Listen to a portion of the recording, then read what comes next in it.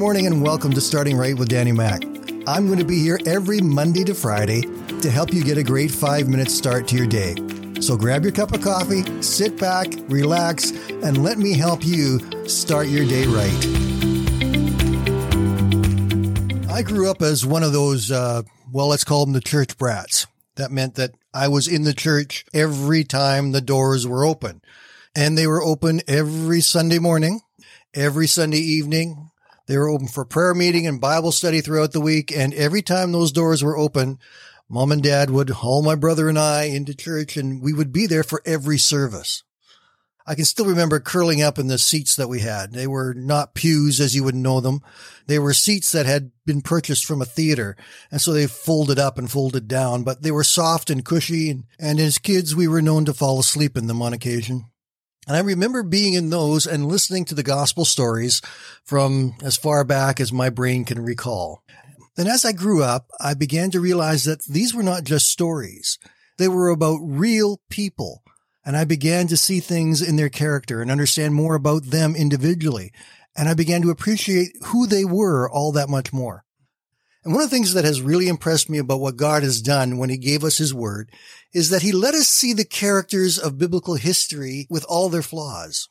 We saw them as imperfect people living lives and struggling through situations, through their doubts, through their challenges, through their mistakes, through their sin, through their rebellion. We see it all happening in their lives in different ways at different times. And I really like that. There's a portion of scripture back in Genesis 18 that talks about Abraham and Sarah and the promise of Sarah to become a mother. Now, in this particular portion of the story, it tells about Abraham and Sarah being visited by 3 guests.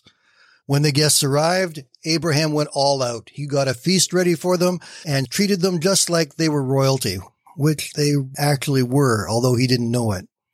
In one part of the story, beginning in Genesis 18 and verse 9, it tells us this part. "Where is Sarah, your wife?" the visitors asked. "She's inside the tent," Abraham replied.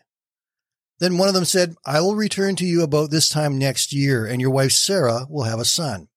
Sarah was listening to the conversation from the tent. Abraham and Sarah were both very old by this time, and Sarah was long past the age of having children.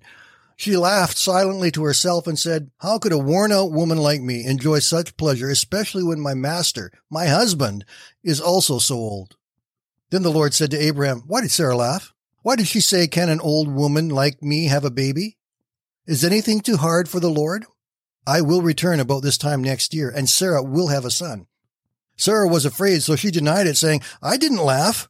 But the Lord said, "No, you did laugh."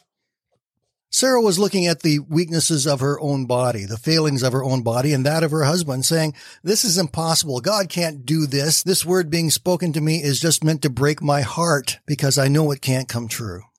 And that is why the visitor said to her, "Is anything too hard for the Lord?" I think all of us have had times where we've heard promises that are in God's word. We've read some things that God has done, and we know about his power and his work that can be done in people's lives.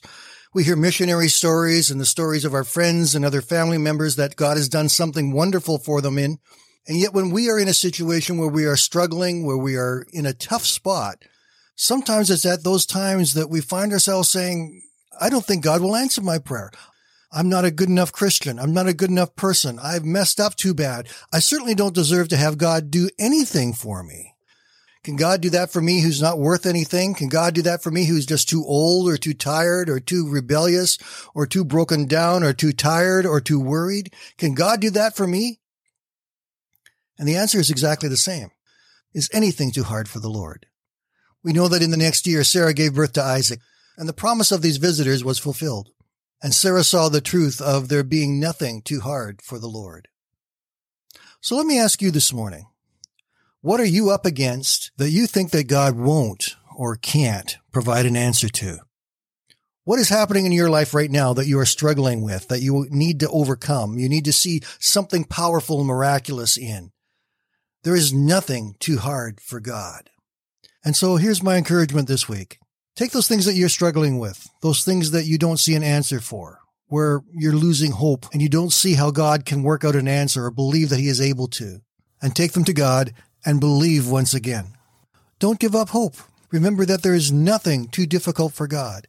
And our God is greater than anything that we face. He is here to give us strength when we need it. And there are times in our lives where He will do the miraculous because He's a God of power and life and wonderful surprises, because there is nothing too difficult for God. Have a great week, my friends. We'll talk again tomorrow.